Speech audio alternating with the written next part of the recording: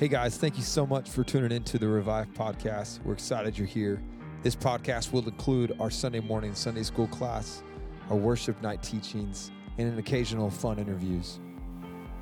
I'm excited to share with you this week's episode. If this is your first time here in Sunday school or first time here at Fredonia, we would love to get to know you. And we would love to get your name, get your number, and take you out for coffee, take you out for lunch, and just hear your story and help you get connected. The best way we can do that, though, is if you fill out something really cool called a blue card. And you can find blue cards on the tables or near the coffee or in the main service. But if you fill one of those out and just place it where you found it, we would love to just get to know you, hear your story. So if you're new in the room and that's you, think about filling out a blue card. We'd love to have you join us for that. Acts chapter 6. Now, if you've been with us, you know that we're working our way through the book of Acts. And Acts is essentially just the second part of the Gospel of Luke. The Gospel of Luke is Luke's telling of the life of Jesus and what it was like to be among Jesus as his disciples and who was Jesus. Not just what did he do, but who was he? That's kind of the real theme of the book of Luke. And some of our community groups are going through the book of Luke, so shout out to you guys if you're doing that. The Acts is the second part, where Luke, the same author, is writing the story of the early church. He's writing the story about how did the church start? You know, I don't know if you've ever thought about that. Like, we're here, we're in this building, there's churches, it's Nacogdoches, there's a church on every corner, and donut shops at every corner, that's a different story. And how did the church get to where it is now? And the book of Acts just kind of tells us how it began. But it's kind of sporadic. It tells this story, then it tells this story, and then it follows Peter, then it follows Paul, and there's this guy named Silas and a guy named Barnabas, and they just kind of follow different people's stories. So it's less like a biography of something and more of just like excerpts of how the church began in order that we can think about our lives, and we can think about the heritage of the church, but we can begin to realize the role of the Holy Spirit in the church. I told you a couple weeks ago that the main character in the book of Acts is the Holy Spirit. And so we can see, what does it look like to be someone filled with the Spirit of God, living in communion with one another, and on mission with what God's asked us to do. We trace that back to Acts 1, where he says, you'll receive power when my Spirit comes upon you. You'll be my witnesses to Jerusalem, Judea, Samaria, and the ends of the earth. And so that's the book of Acts. And so we've started the book of Acts, and we've seen God's Spirit come at Pentecost. We've seen the church is formed, how it starts at 3,000 people, and then this man gets healed, and the church actually grows to 5,000 people. We see boldness in Peter and John. They got imprisoned, and that there's kind of some tension between the religious leaders of the day and the church. Now, they weren't known as Christians. They were just kind of known as followers of Jesus. At one point in the text, they actually have a church called The Way. That was the name of their church. I like that. You know, everyone has hipster, trendy church names. Well, that started in the book of Acts, The Way Church. And you see, as you read the text more and more, that the church is developing structure and it's developing just some practicalities. How many of y'all know that, like, church is a spiritual thing, but it's also very practical, right? Like, there are needs to be met, and there are ways that we can go about doing that. Like, that just makes sense. Like, when you come to church, we have Sunday school, then we have worship, then we have small groups. But you also, like, we're going to clothe the people who need clothes. We're going to feed the people who need food. We're going to take care of the widows. We're going to take care of the orphans. We're going to reach out to our community. Like, we're going to be on campus and tell people about Jesus, right? Whoop. But, like, there are practical things to that. It was an interesting thing. In Acts 6, we kind of begin to see behind the scene of the practicals. And you might be incredibly bored right now because you're like, I don't want practicals, just teach me about Jesus. And yeah, we're going to get there. I love the fire. Acts 6, the first deacons are assigned. Now, when you hear the word deacon, you might think of anything. But this is the first time that deacons ever show up in the church. And the idea behind a deacon is that there's someone that's been appointed to serve the local church. That's all that deacons are. Deacons aren't meant to exercise power and authority and rule. No, they are just servants of the local church. Here's what happened. This church had grown to 5,000 plus. At some point, they quit counting and just said it kept growing. So it was a really, really, really large church. and there was 12 apostles, and 12 people can't take care of, let's just say, 10,000 people. Like, that doesn't work. And they said, you know what we need? We need people who will rise to the occasion and will help us out. And so they said, I want y'all to find 7 people who are of good reputation, who are full of the Spirit, who are wise, and let's give them the charge of caring for these people. Because there came this report that some of the widows were receiving great care and some widows were receiving poor care. And they said, that can't be the case. We need to care for all people. So they created these deacons. Does this make sense? They created deacons. A very practical thing. All right. Well, one of these deacons is a guy named Stephen. And today we get to hear about Stephen's story. I mentioned earlier that the Holy Spirit is the main character in the book of Acts. And so today we pause from the life of Peter. We pause from the life of John. We haven't got to Paul. And we look today entirely at a man named Stephen. And I'll just tell you, Stephen's courage today is phenomenal. Stephen's understanding of the Scripture is phenomenal. And Stephen's ability to forgive those who have wronged him is phenomenal. And we see that he is full of the Spirit in all of these occasions. So here's what happens. Stephen, well, let's just go to verse 8. Chapter 6, verse 8. Let's read. We're going to read all the way through verse 15, and then I'm going to kind of break it down. And Stephen, full of grace and power, was doing great wonders and signs among the people. Remember, he's just a deacon.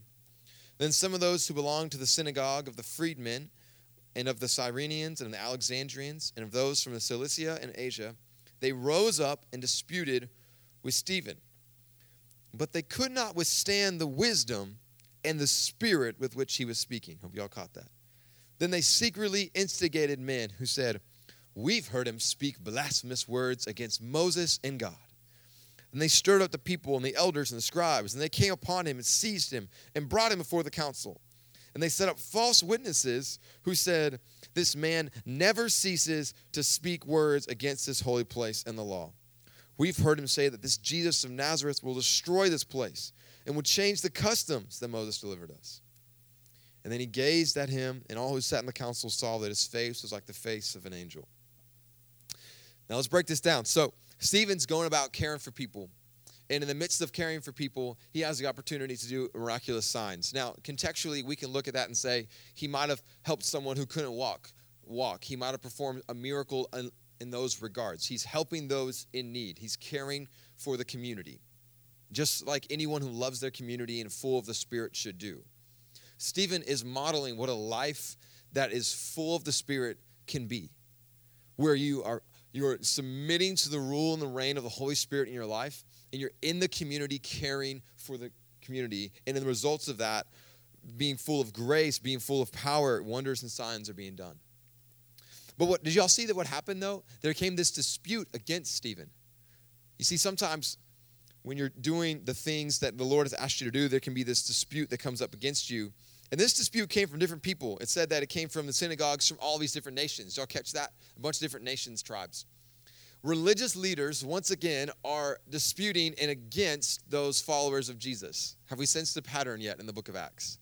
Religious leaders are now pushing back and are against the followers of Jesus, particularly Stephen. And all Stephen's doing is that he's full of grace and full of power, caring for his community. But religious leaders are pushing back. And they make claims against him, and they try to go toe-to-toe with him. And they try to, challenge his wisdom. It's kind of like when two of y'all get in a room and try to argue about who's smarter, and y'all try to flex on each other and say who knows more knowledge about random this stuff. I don't know if girls do this. Guys do this all the time. We normally just call it talking about sports, but we're actually secretly having a competition about who knows more about the Cowboys, and then we just kind of go on from there. But they're doing this thing where they're in this room and say, okay, I actually know more. No, I know more. No, I know more. No, I know more. But they said they couldn't keep up because they could not withstand the wisdom and the spirit by which he was speaking. Isn't that beautiful? The Spirit of God within this ordinary man named Stephen allowed him to speak with such truth and power that the religious leaders of the day could find no fault. They could not look at anything he was saying and say, oh, no, you're wrong because of this. You see, the Spirit of God just lives within him and preach truth from him.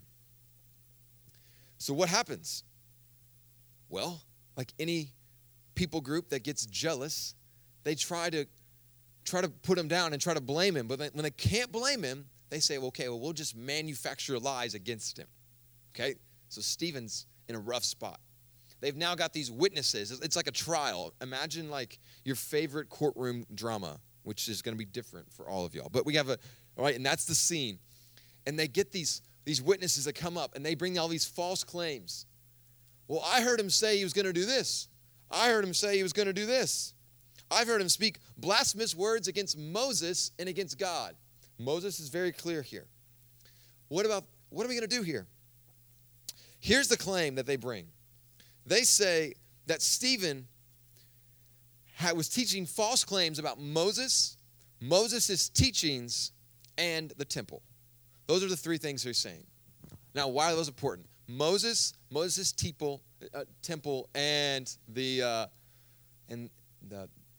temple. I don't know what I'm saying. These are the claims. Why does this matter? Because religious leaders at the day were well known for being a lot more concerned with going to the temple and doing religious deeds, following all of these rules and commandments that they've created. They were more concerned with that than encountering God and living for God. But the thing is, they would call that meeting God. It's kind of like saying, for you, if you were really, really, really committed to going to church and really, really, really committed to helping people and going to a college group and being a part of this community, and you called that encountering God, but never actually sat and met with God. The absent of the interaction with God, but called it meeting with God. And this is what they have. So much so that they've actually idolized the temple. They've worshiped the temple as this great thing. And they've taken, which is always meant to be just a conduit for people to interact with God, and have made it the thing. It's kind of like when we idolize the wrong things in our life, where these are good things that are meant to bring us to God. You might say, sure, we'll never do that. Well, how many of y'all will read your Bible after not having read your Bible in a while and then go, yes, I feel better. I'm a better Christian now. Because you've placed emphasis on the act of reading the Scripture instead of the emphasis on meeting God and spending time with the holy God, the Creator. Now, you're never going to hear me say I'm anti-reading your Bible. You should read your Bible. But when you read your Bible, don't try to puff yourself up and say, look how much better I am. No, just read your Bible to meet your God. Read your Bible to meet your Father. So these are the claims that are made against him. And Stephen goes into this 60-verse speech. I'm not going to read it. 60-verse speech where he essentially breaks down the entire Old Testament. So some of y'all in the room, when I say Old Testament, you go, yes, I love that. And others of y'all are like, I don't have a clue about anything in that. Like who, when, who are the Israelites? Who was Moses? There's a ton of questions. Well, he talks about 3 different people in his speech, and I want to kind of analyze what he says about them. One, it's going to help you tie the entire narrative of Scripture together. But 2, it'll also allow you to understand how he's going up against the claims that are being made. And then we'll talk about our life. So he's on trial, and they've gathered around, and the high priest comes up to him and says, all right, Stephen, are these things true? And Stephen knows these guys are going to kill him. Stephen knows where this is happening. These are the same religious leaders that just killed Jesus. And he's standing up and saying Jesus was the Christ. He's standing up saying Jesus of Nazareth is the real thing, not the temple. The temple's not it. Worship Jesus. Those are the claims he's making. And he knows that Jesus just died for making those claims. And he knows that if he continues to say that, he's going to die. This is the moment that he's faced in. It's one of those renounce Jesus or die moments. Okay? You all heard about those. And this is what Stephen does. He goes into an Old Testament illustration where he talks about 3 different characters. He talks about Abraham, Joseph, and Moses. And he tells a story about Abraham, about how Abraham was with God and was in a place, and then God called him out of that place and said, go to the land that I will call you. And how he left the place called Ur of the Chaldeans, and he went to this unknown land, and that the presence of God was with Abraham, and Abraham followed God. Okay, he uses the story of Abraham and how Abraham is the founding father of our faith, and just exemplifies that Abraham met with God as he followed him to different places geographically. Then he goes to the story of Joseph. The story of Joseph is that Abraham has 12 kids, and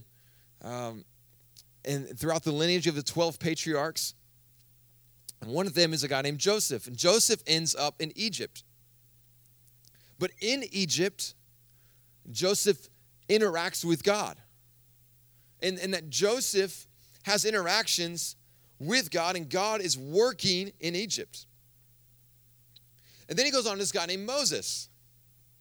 Moses is born of the Israelites, but while the Israelites are enslaved in Egypt, and Moses is raised in Pharaoh's home. Moses is the guy who comes out to help the Israelites. But when he gets scared, he runs away into the wilderness.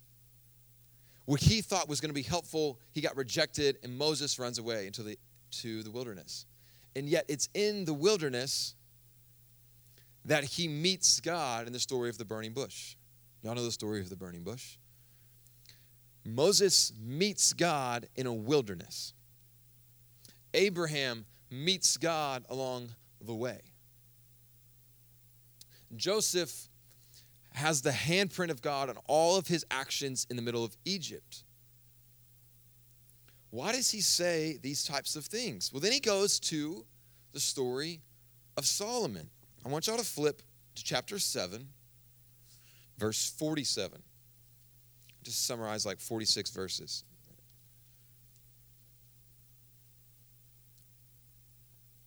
Look at what he says in verse 47. But it was Solomon who built a house for God.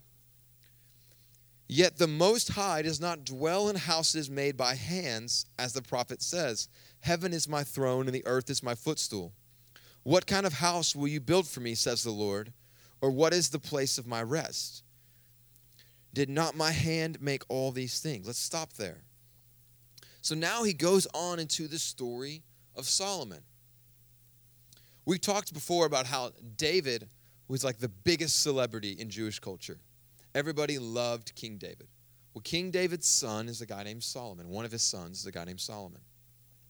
King David wanted to build a temple for God. David had the really cool experience of building himself this incredible place to live. And he said, man, it's not right that I live in such a great place. We need to, and the Lord doesn't. We need to build a temple for the Lord. That was David's heart.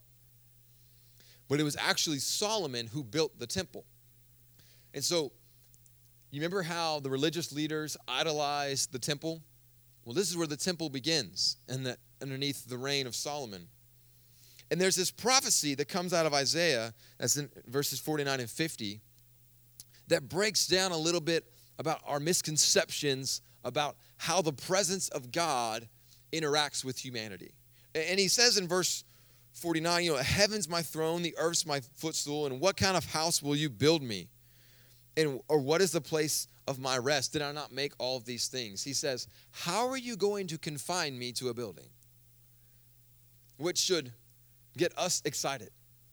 The presence of God cannot be confined to a building. And that the presence of God lives within you, and then it goes wherever you go. I'd like to just take a very quick and brief moment to talk about something before we go back to the story.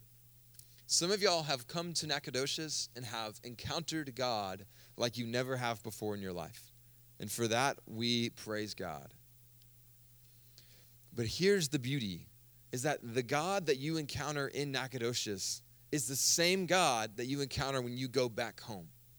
Or when you go back to those places where life was hard and life was challenging, the same God that you've met with here is the same God back there. Now let's flip that. Some of y'all, NAC might be hard right now. And you're struggling to meet with God. There's all of these changes. You don't really know what to do with yourself. And you're like, what about those days when I was back home, when I could meet with God? Everything feels different now. You might say something like that. I have really good news. Your feelings,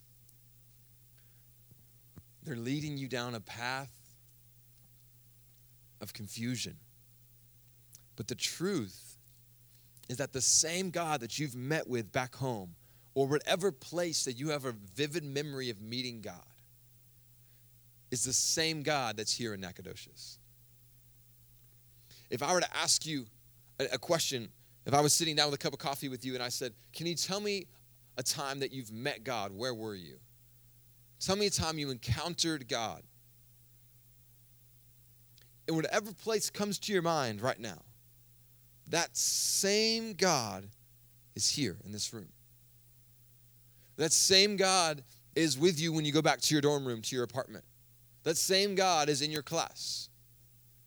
That same God is with you wherever you go. And that is beautiful for me.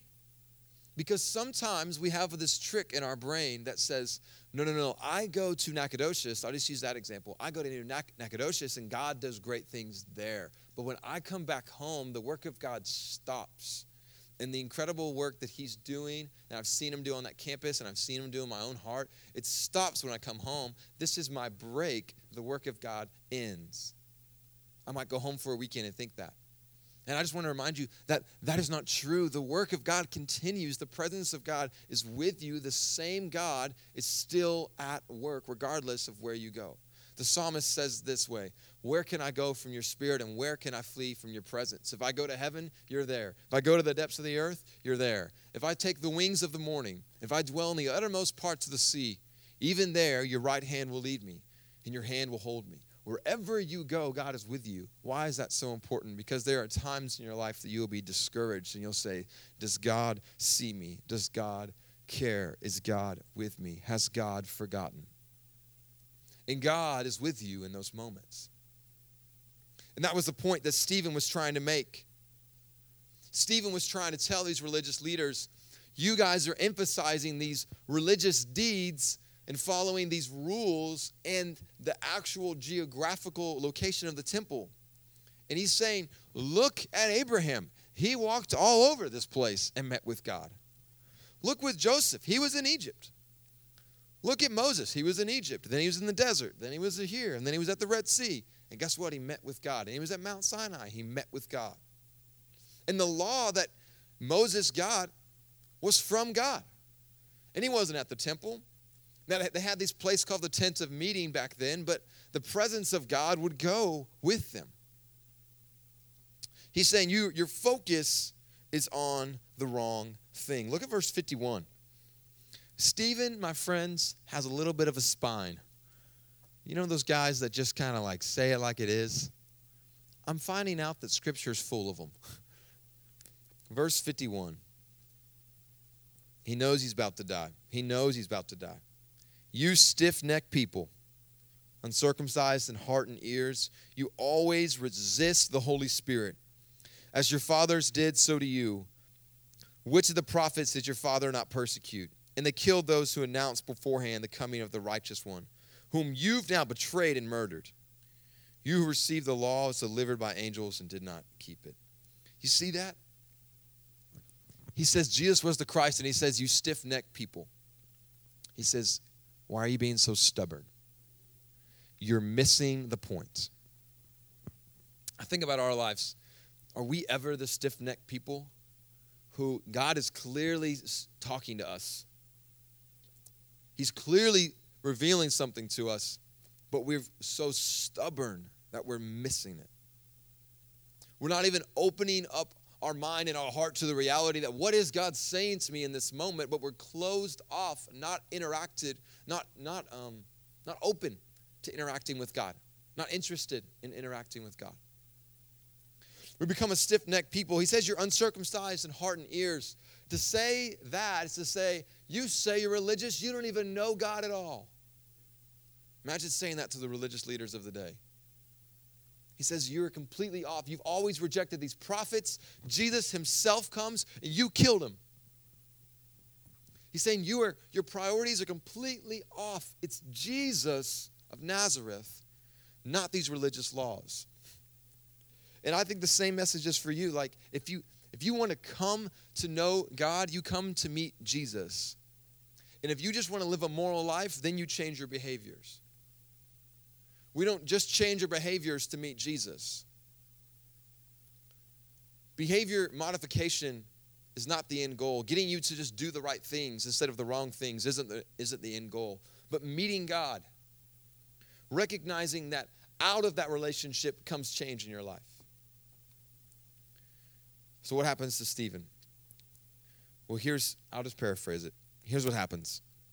They kill him. There's this really weird rule. The Jews were technically under Roman rule that says you're not allowed to execute someone, but if they die by natural causes, then that's fine. And so the way they got around that is they would pick up really large stones and throw them at people, and they'd kill them, and they would call that natural causes. And when I say stones, I don't mean little pebbles. I mean like boulders. And they would throw them at him. And that's how he died. And so while he's being target practice, he says something. He's dying. He just has preached the sermon of his lifetime. And in his time connecting the dots for these religious leaders, he's not just telling them that they're idiots and don't know how to think. I don't want to come across that way. He's relating to the things that they value and is helping them see the truth from their perspective. When we talk to people, we've got to relate to the things that they value and help them see truth from that perspective. That's what he's doing when he's talking about the members of the Old Testament, the characters of the Old Testament. But as he's being stoned, he says something. He says, Lord, do not hold this sin against them. And then he dies. Where else do we see that story? The crucifixion. When Jesus dies, he says, Lord, forgive them. They do not know what they do. You see that Stephen, being full of the Spirit of God, the same Spirit that's within Jesus, acts like Jesus in his community, teaches the truth about Jesus, and then dies in the same manner that Jesus dies. Because the Spirit of God within him allowed him to walk in a way in his context that is in regards to a way that reflects Jesus. It even says that he says, Lord Jesus, receive my spirit. When Jesus dies, he says, Father, into your spirit I commit my hands. It mirrors it completely. Stephen had the boldness to die for what he believed in. And this is the part of the story where someone normally say, do you have the boldness to die for what you believe in? But there's an assumption there, and that assumption is that you're Stephen in the story. And some of us are Stephen. And some of us are the ones that have got it wrong and are the stiff-necked people. And some of us just don't know where we land, and that's okay. Ask the Spirit of God right now, God, where am I in this? Is there part of me that is looking opposition in the face, and I'm thinking about, will I respond with boldness like Stephen, or will I quiver in fear? Or maybe it's I'm rejecting God and I'm fully aware of it. You might think rejecting God just being salvation. You might be rejecting an act of obedience that he has for you. Like there's something God's called you to for every reason inside of you, you've said no. This happens within me sometimes, guys. I'm not trying to say it's just you. It happens in me, where I believe that God's sensing me to do something, and for whatever reason, I kind of just keep putting it off, right? Like that essay you don't want to write, you just keep putting it off and putting it off. We do that sometimes with God. He calls us to this place of obedience. And rather than being open to obey, we become a more stiff-necked people who are stubborn. So what do we do? And how do we respond? I like to end with how this story ends. So Stephen dies, but God gives him this incredible moment. That right as he dies, and you guys can read it in Acts 7, and if you have like 15 minutes later today, you should read Acts 7, especially if you're like an Old Testament buff or you don't know anything about the Old Testament. So this is perfect for you. This is how the story ends. God allows Stephen to see into heaven. This is the first person to ever die for their faith. Y'all see that? The first member of the church to die for what they believe in. And God allows Stephen to look into heaven where he sees Jesus at the right hand of God, standing at the right hand of God. And he is ready to go be with him. The Bible teaches to be absent with the bodies, be present with the Lord. And so he knows that he is about to be with Jesus. And he knew Jesus. Here's a really cool part about that story. Everywhere else throughout Scripture, when it talks about Jesus being at the right hand of God, it shows him seated at the right hand of God. But in this story, it shows that Jesus has stood up. And he's peering, and he's looking down as if to say, okay, the first one who will die for my name's sake, the person who will have boldness in this moment, be full of the Spirit. There's a special attention that Jesus gives in that. And that's the heart of Jesus. That's the heart of our Father. The one who stands up, who looks down and sees it. The one who does not just sit idly by, but the one who gets into our business, whose presence goes with us. And just my prayer is that whatever God is asking you to do, you would respond with a yes and that you would have boldness. And if you don't know what God's asking you to do, you would sit alone in your bedroom, in your dorm room and say, God, what is it? Help me see it. Help me understand. You would ask your friends, I think God's asking me to do this. I don't know how. Can you help me? Because we want to be people that say yes to Jesus. And Stephen said yes. And all he started doing was caring for widows. That's all he was doing. And then as he was caring for widows, just was full of the Spirit and cared for the community. That's it. That's all he did. And so the thing God might be asking you to do might seem small in your head. But I would beg you and implore you, say yes to Jesus. And I pray that for myself, that I would say yes to Jesus. I pray that we are people that say yes to Jesus. And think about Stephen. Think about the Lord standing up to see him. The love that's in that moment. Let's pray.